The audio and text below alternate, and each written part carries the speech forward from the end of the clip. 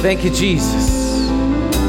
Blessed in Jesus' name. Everybody say, I'm blessed. Blessed. Come on, declare it. Say, I'm blessed in Jesus' name.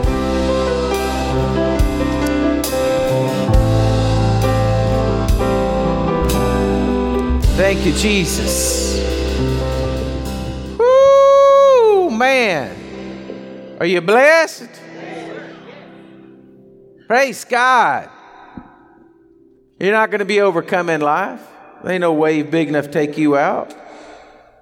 Praise God. Well, I want to share an exciting word with you tonight. So get your Bibles out and go, if you would, to Matthew chapter 14. Matthew 14, verse 22. Matthew 14, 22. Now, she was just singing this, and I tell you, my wife and I, we don't plan what I'm preaching and what she's singing. We don't do that, because if we did, we'd really get messed up. But it always amazes me how the Holy Ghost works everything around and, makes it all work out. And so I want to look at this story of Jesus walking on the water for just a second before I get into where I'm headed tonight. And so I'm going to start reading verse 22. It says, immediately Jesus made his disciples get into the boat to go before him to the other side. Now, while he sent the multitude away, and when he had sent for the multitude away, he went up onto the mountain by himself to pray. Now the evening came, and he was alone there, and the boat was in the middle of the sea, tossed by the waves, for the wind was contrary. Anybody ever had a contrary wind? Now in the fourth watch of the night, Jesus went to them walking on the sea. And when the disciples saw him walking on the sea, they were troubled, saying, it's a ghost, and they cried out for fear.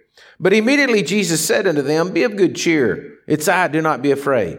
Now, of all the miracles, I really believe when we get to heaven, we're going to get to see these miracles. We're going to get to see the DVDs or whatever they have in heaven, that we get to look and see how this really took place. And this is one story that I really want to know. How did Jesus walk on the water? Because I think about it a lot, and it's like, was the water hard?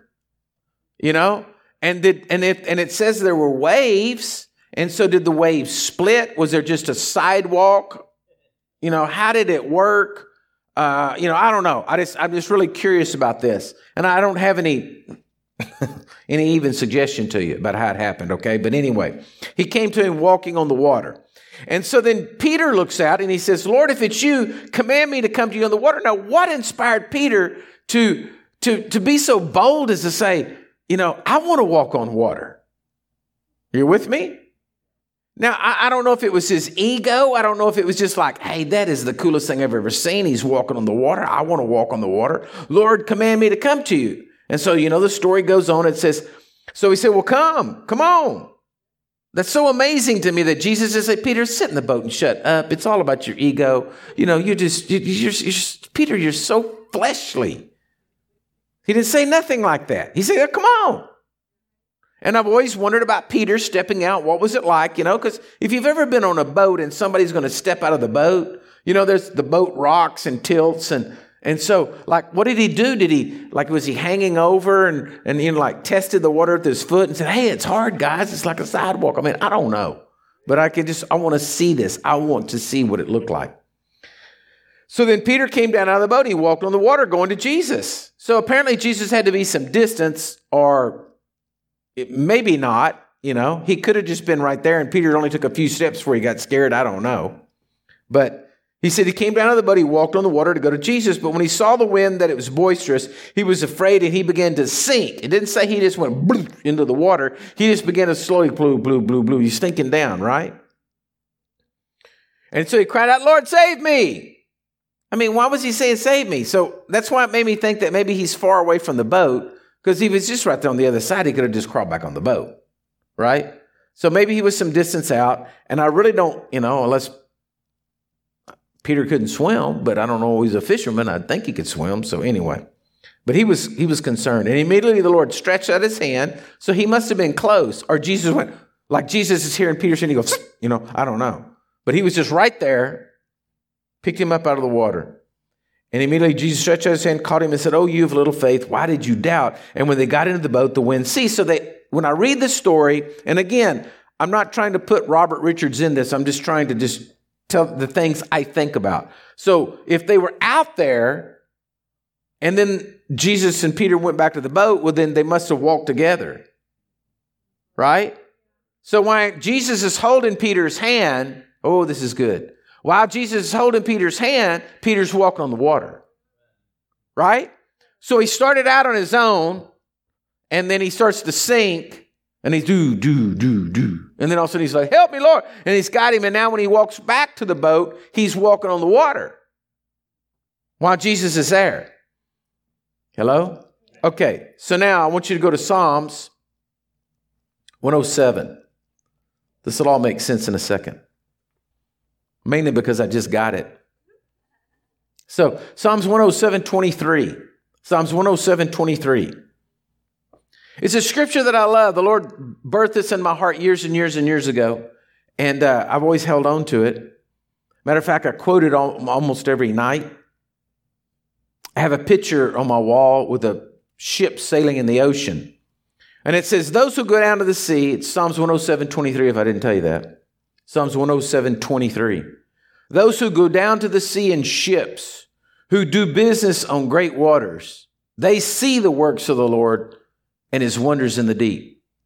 And so what happened is, I began to years and years ago meditate on this scripture and think about this scripture, what it's saying. And I began to think about a sailing ship. And, now we have navigational stuff. Now you can pull up your computer. You can, the guys flying the airplanes, they've got their little computers there, even the local guys, and they just tap in where they're going and it pops the line. And as long as you stay on the line, you're there. But when Columbus sailed, when people before him sailed, they didn't have that. They had the, go by the stars and use the sextant and all those kind of things to try to figure out where they were and what they were doing and where they were going. And, if you look far enough back, they still thought the world was flat. So they didn't know if they were just going to come up to an edge and then, so they didn't know. And what guts it would have had to be, you would have to take to get on a boat. I mean, even if it was a big boat, the ocean is huge. Sometimes just get just do an internet search. Just do an internet search on facts about the ocean. Okay? It was funny because I looked up kids' facts about the ocean because, I didn't want to get too deep in anything. And so I looked up the kids' facts about the ocean. Just amazing stuff. Okay? That obviously there's more ocean than there is land. Right? There's greater mountain ranges in the ocean than we have on the earth. There's lakes, there's rivers. There is more wildlife in the ocean than there is on the land.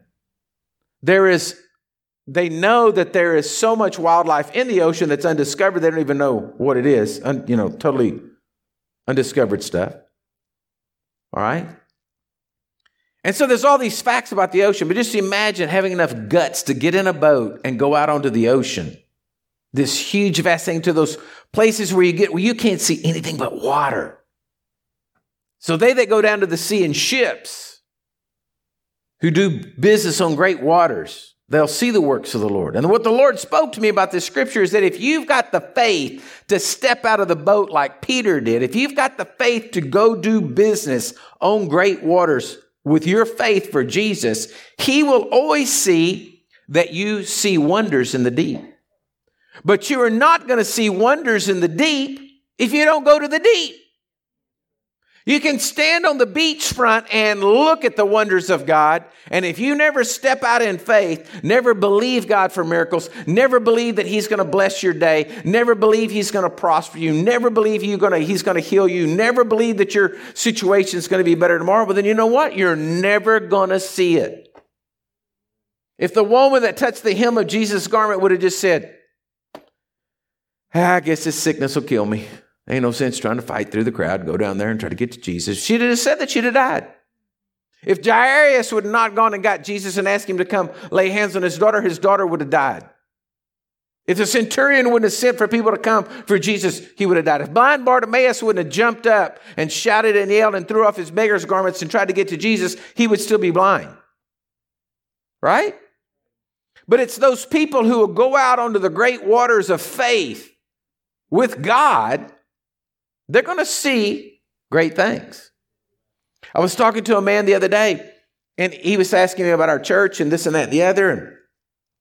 And I, I really, as a pastor, I'm very cautious when I talk to people because I don't want to seem braggadocious.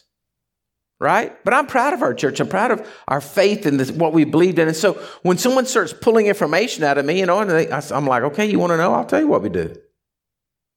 We rescue orphans in Guatemala. And we just bought land over in Kenya to feed 1,000 kids. Yes, we got services all over the world. We do all this, Oh, well, really? How large is your church? I said, we're pretty small. Now, how many?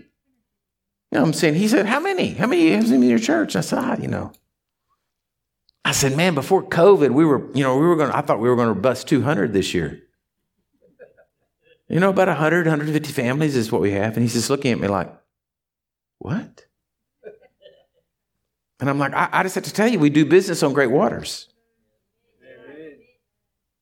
God has never asked me to do anything that we had the resources to do it. That would be so easy. And I've asked him can I have one that I can do? That's not the absolute most impossible thing we've ever seen, But you're not going to do business for God in your life if you're not willing to get out on the great waters. All right? So here we go. Now go to John 16:7. I want to show you how to get out on the great waters. Man, this is a good message. I liking this one. I want to save it as my favorites. I want to give it a thumbs up. John 16:7. You are never going, hear me now, I'm just telling you like it is. I'm shooting straight tonight. You're never going to go do business on great waters until you learn to have a relationship with the Holy Spirit. You can be saved. You can know that your Heavenly Father loves you. You can know that Jesus saved you. But unless you understand and cooperate and learn to work with the Holy Spirit, you're never going to do business on great waters. That's the simple truth. And I'm always amazed so much as how people get afraid of the Holy Spirit, don't want to have anything to do with the Holy Spirit. Or they put the Holy Spirit in a little box and they say, well, it's just this Pentecostal thing. And they don't really understand the working of the Holy Spirit. So I want to read this to you. John 16, verse 7. It says, nevertheless, I tell you the truth. It's to your advantage that I go away. If I do not go away, the Helper will not come to you. But if I depart, I will send him to you. And when he has come, he will convict the world of sin and of righteousness and of judgment. Of sin because they do not believe in me. Of righteousness because I go to my Father and you see me no more. Of judgment because the ruler of this world is judged. And now let me tell you something about the Holy Spirit. I love talking about the Holy Spirit. My life changed when I came into a revelation about the Holy Spirit. I heard all my life going to a church, God the Father, God the Son, and God the Holy Spirit. I could understand who God the Father was. I understood who Jesus was, but no one ever tried to attempt to explain to me the Holy Spirit. I didn't know what that was. I didn't really know, didn't for years and years and years and years. I began to read the Bible. I began to read in the book of Acts. If you want to know about how the Holy Spirit operates, read the book of Acts. And that is the acts of the Holy Spirit working through the apostles in those days. And that's what's happening. But I want to tell you something. The one thing I've learned about the Holy Spirit is there's three areas that the Holy Spirit works in. He works in truth. He's not going to work in a lie.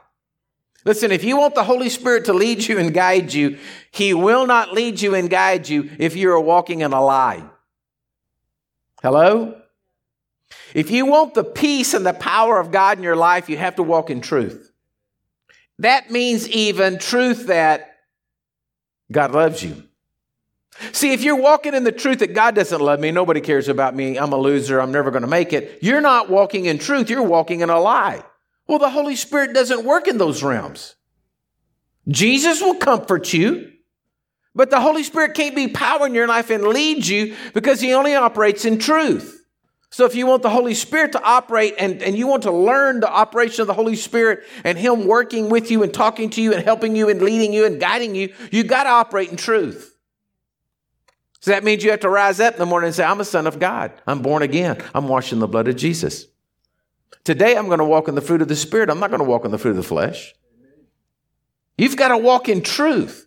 And so many people miss this because they're like, folks, I'm just telling you, you cannot get the Holy Spirit to cooperate with you if you're going to walk in a lie because it grieves him. And I'll get to that in a minute.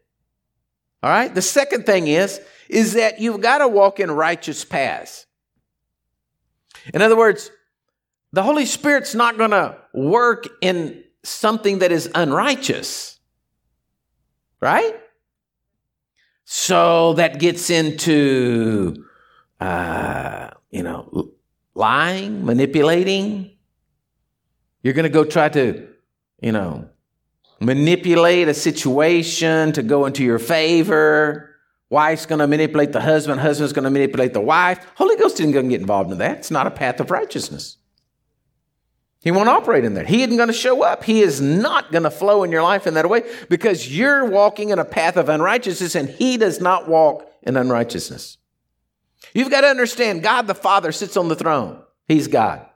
Jesus has been given the authority of the church in this world and all in it. You can go look at the scriptures. I don't want to go there right now, but go look at Ephesians 1:17 through 20 there, and it'll show you all that he's talking about. He's in charge of the church, all right?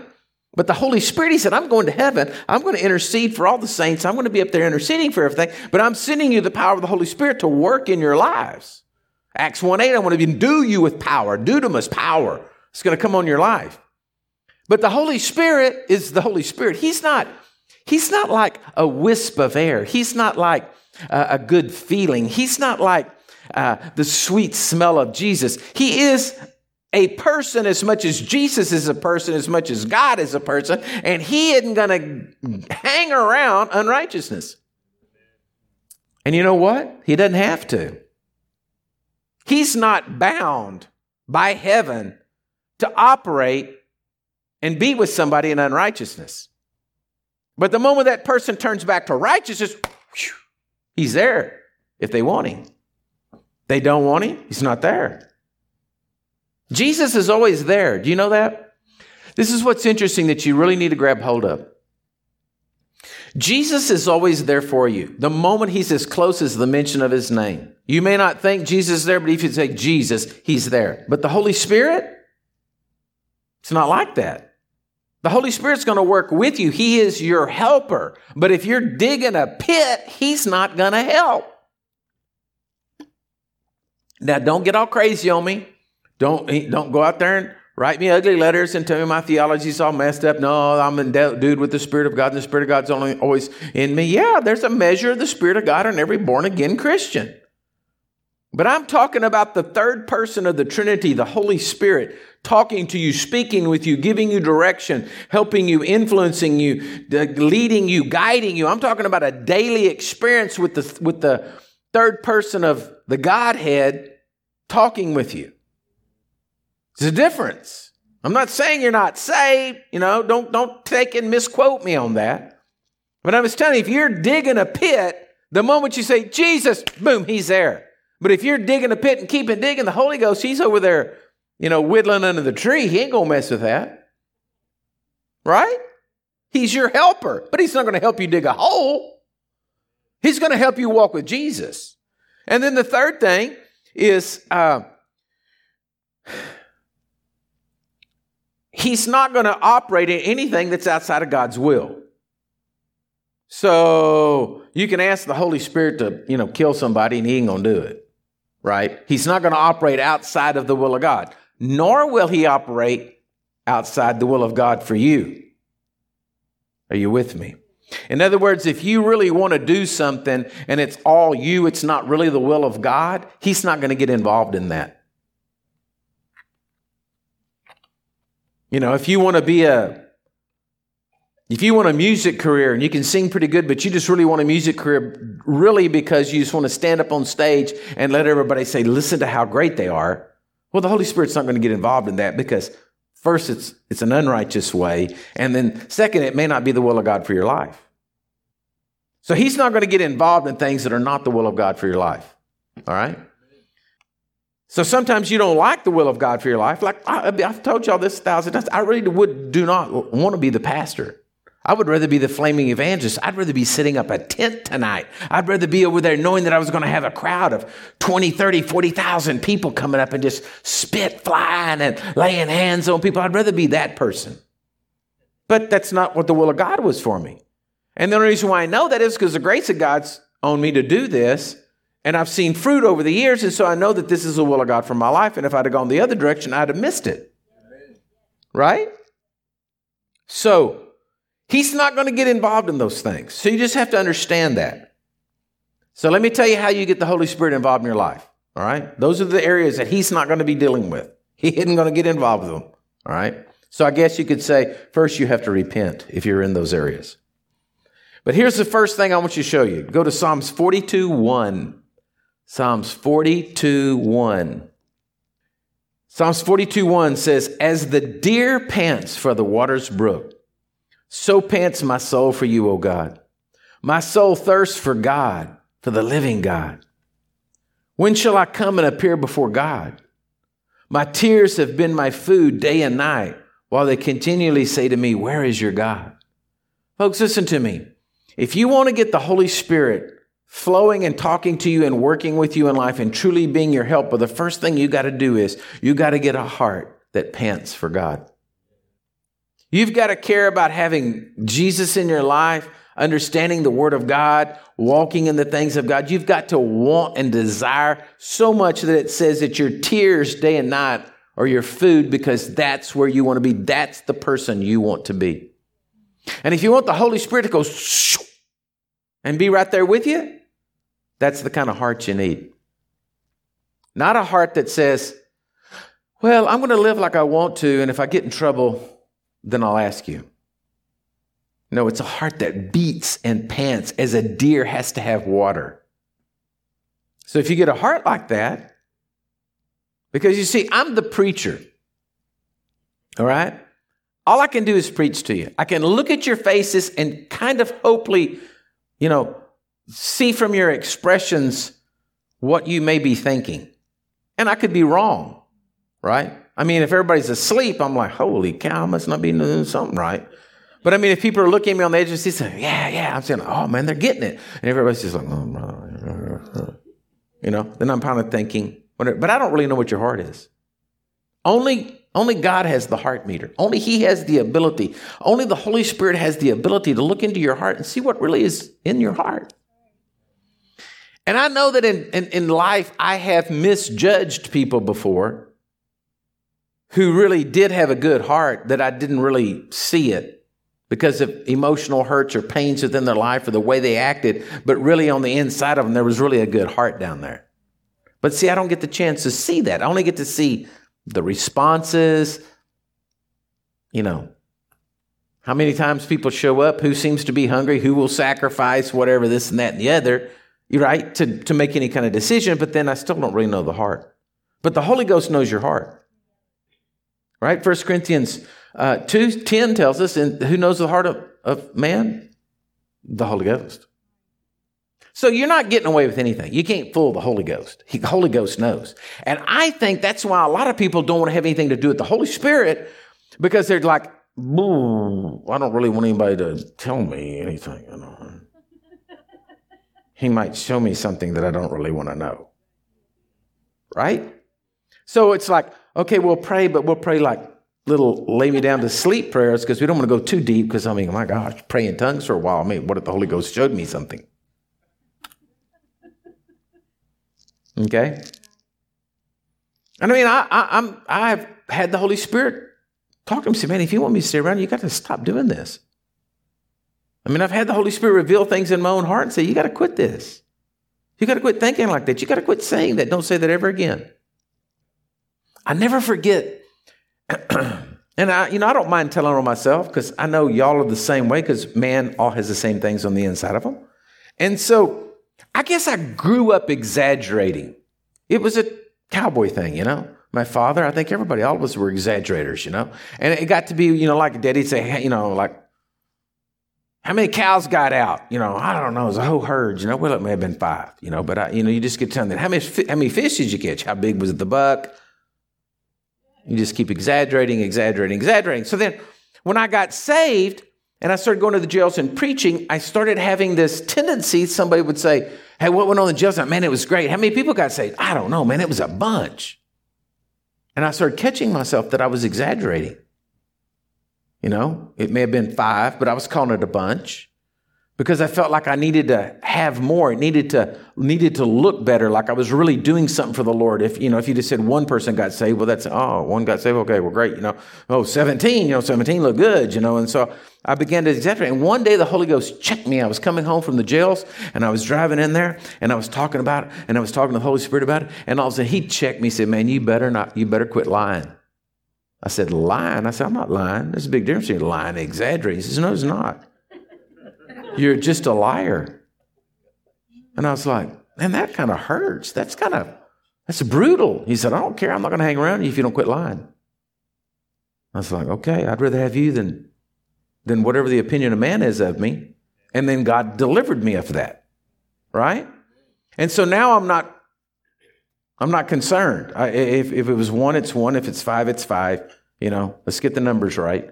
You know what I mean? Because the Holy Ghost, boom, he's going to do that to you. If you're going to walk with him, he's not walking, like I said, in those unrighteous paths. He's not going to be walking in lies. He's not going to be walking in manipulations. And so he's not going to change. You have to change. And I think that's where people don't want to walk with the Holy Ghost, because he's going to tap you on the shoulder and say, you better stop. Because I'll pick up my toys and go home. I ain't going to play with you like this. And he said, oh, that just can't be. God wouldn't do that to me. No, Jesus is still there. He's still right there interceding for you. He's still right there praying for you. Oh, no. You turn your face towards Jesus. Boom, he's there. But the Holy Spirit is not going to get in the middle of all your mess unless you're trying to get out of it. Because your heart is beating after the Lord. He'll stay there all day long with you if your heart's right. Okay? Let me show you this in an example. Acts chapter 5, verse 1, Ananias and Sapphira. Real good example here. All right, Acts 5:1. Man, I'm already running out of time and I ain't even got started good tonight. Acts 5:1 says, but a certain man named Ananias and Sapphira, his wife, sold a possession. He kept back part of the proceeds, his wife also being aware of it, and brought a certain part and laid it at the apostles' feet. And Peter said, Ananias, why has Satan filled your heart to lie to the Holy Spirit? Isn't that interesting? He didn't say lie to Jesus, lie to the Father. He said, you're lying to the Holy Ghost. And keep back part of the price of the land for yourself. While it remained, was it not your own? And after it was sold, was it not your own control?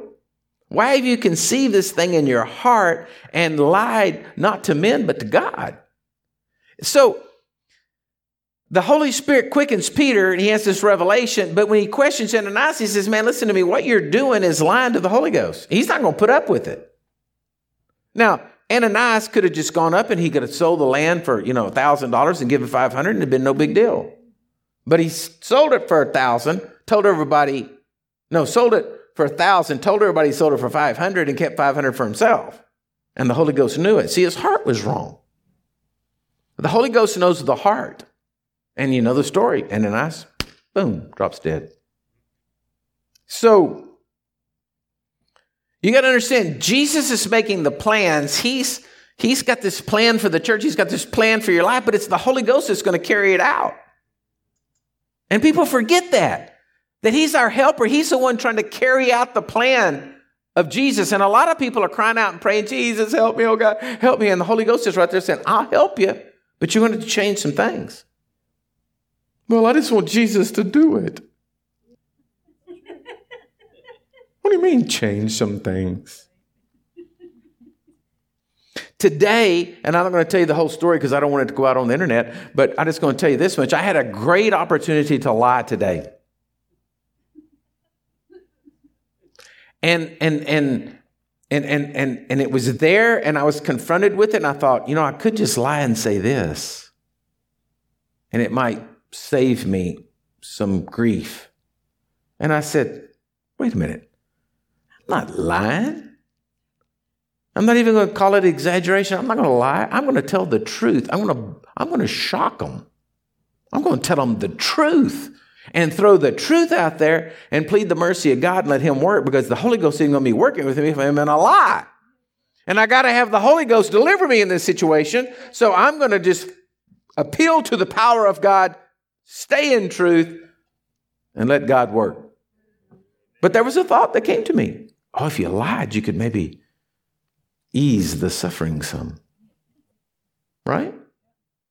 And I said, no, I'm not going to do it. Because if I do it, I'm taking myself out. And if I take myself out, well, then the Holy Ghost isn't there. All right? So I've got a whole bunch more stuff here. We'll just have to carry it out sometime I can't keep going, because if I do, I'm going to get into more stuff, and we'll be here all night. I didn't realize this message was going to get this long. But anyway, I thought I just had a few points. But anyway, this one, I'm just telling you, let's just hang on to it, okay?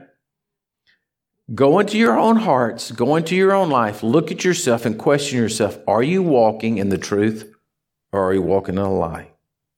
Are you walking in righteousness, or are you walking in unrighteousness? Are you walking in God's will, or are you walking in your will? Ask yourself those three questions. See where you are. And if you want the helper, the John 16 helper Jesus said he was going to give to you, well then, get your heart like a deer panting after the water, and you know what? He'll show up. Start speaking to you, start leading you, start guiding you, start telling you everything that you need to know about life. Why things aren't working right, why this is going on, what's happening over here, where you need to go, how you need to adjust. And then you watch the miracles of God begin to flow into your life like a river. Amen? So let's stand up and let me pray over you. Let me pray over your offerings tonight.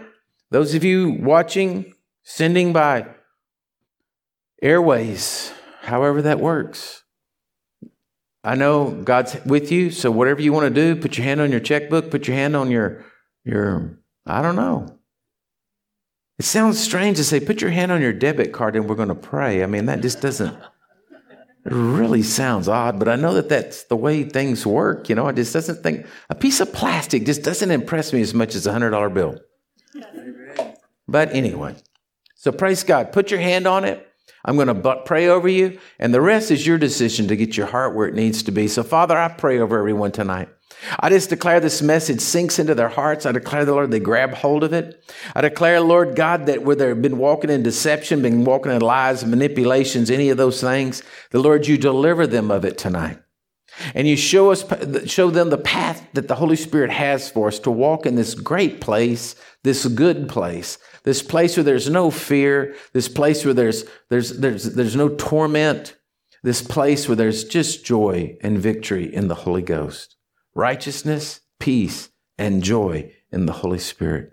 And so, Father, bless them this night. Bless their finances. I thank you, Lord God. Bless their businesses. These are miracle seasons, Lord. I declare that their finances are blessed, that you give people witty inventions. You do all kinds of miracles and miraculous things for them, Lord. And that you bring in finances from the north, the south, the east, and the west, that we continue to do your work. God, you are our great financier. So I declare your hand of blessing is upon the people this night. And Lord, we give you all of the praise for it. In Jesus' mighty name, amen and amen. God bless you, church.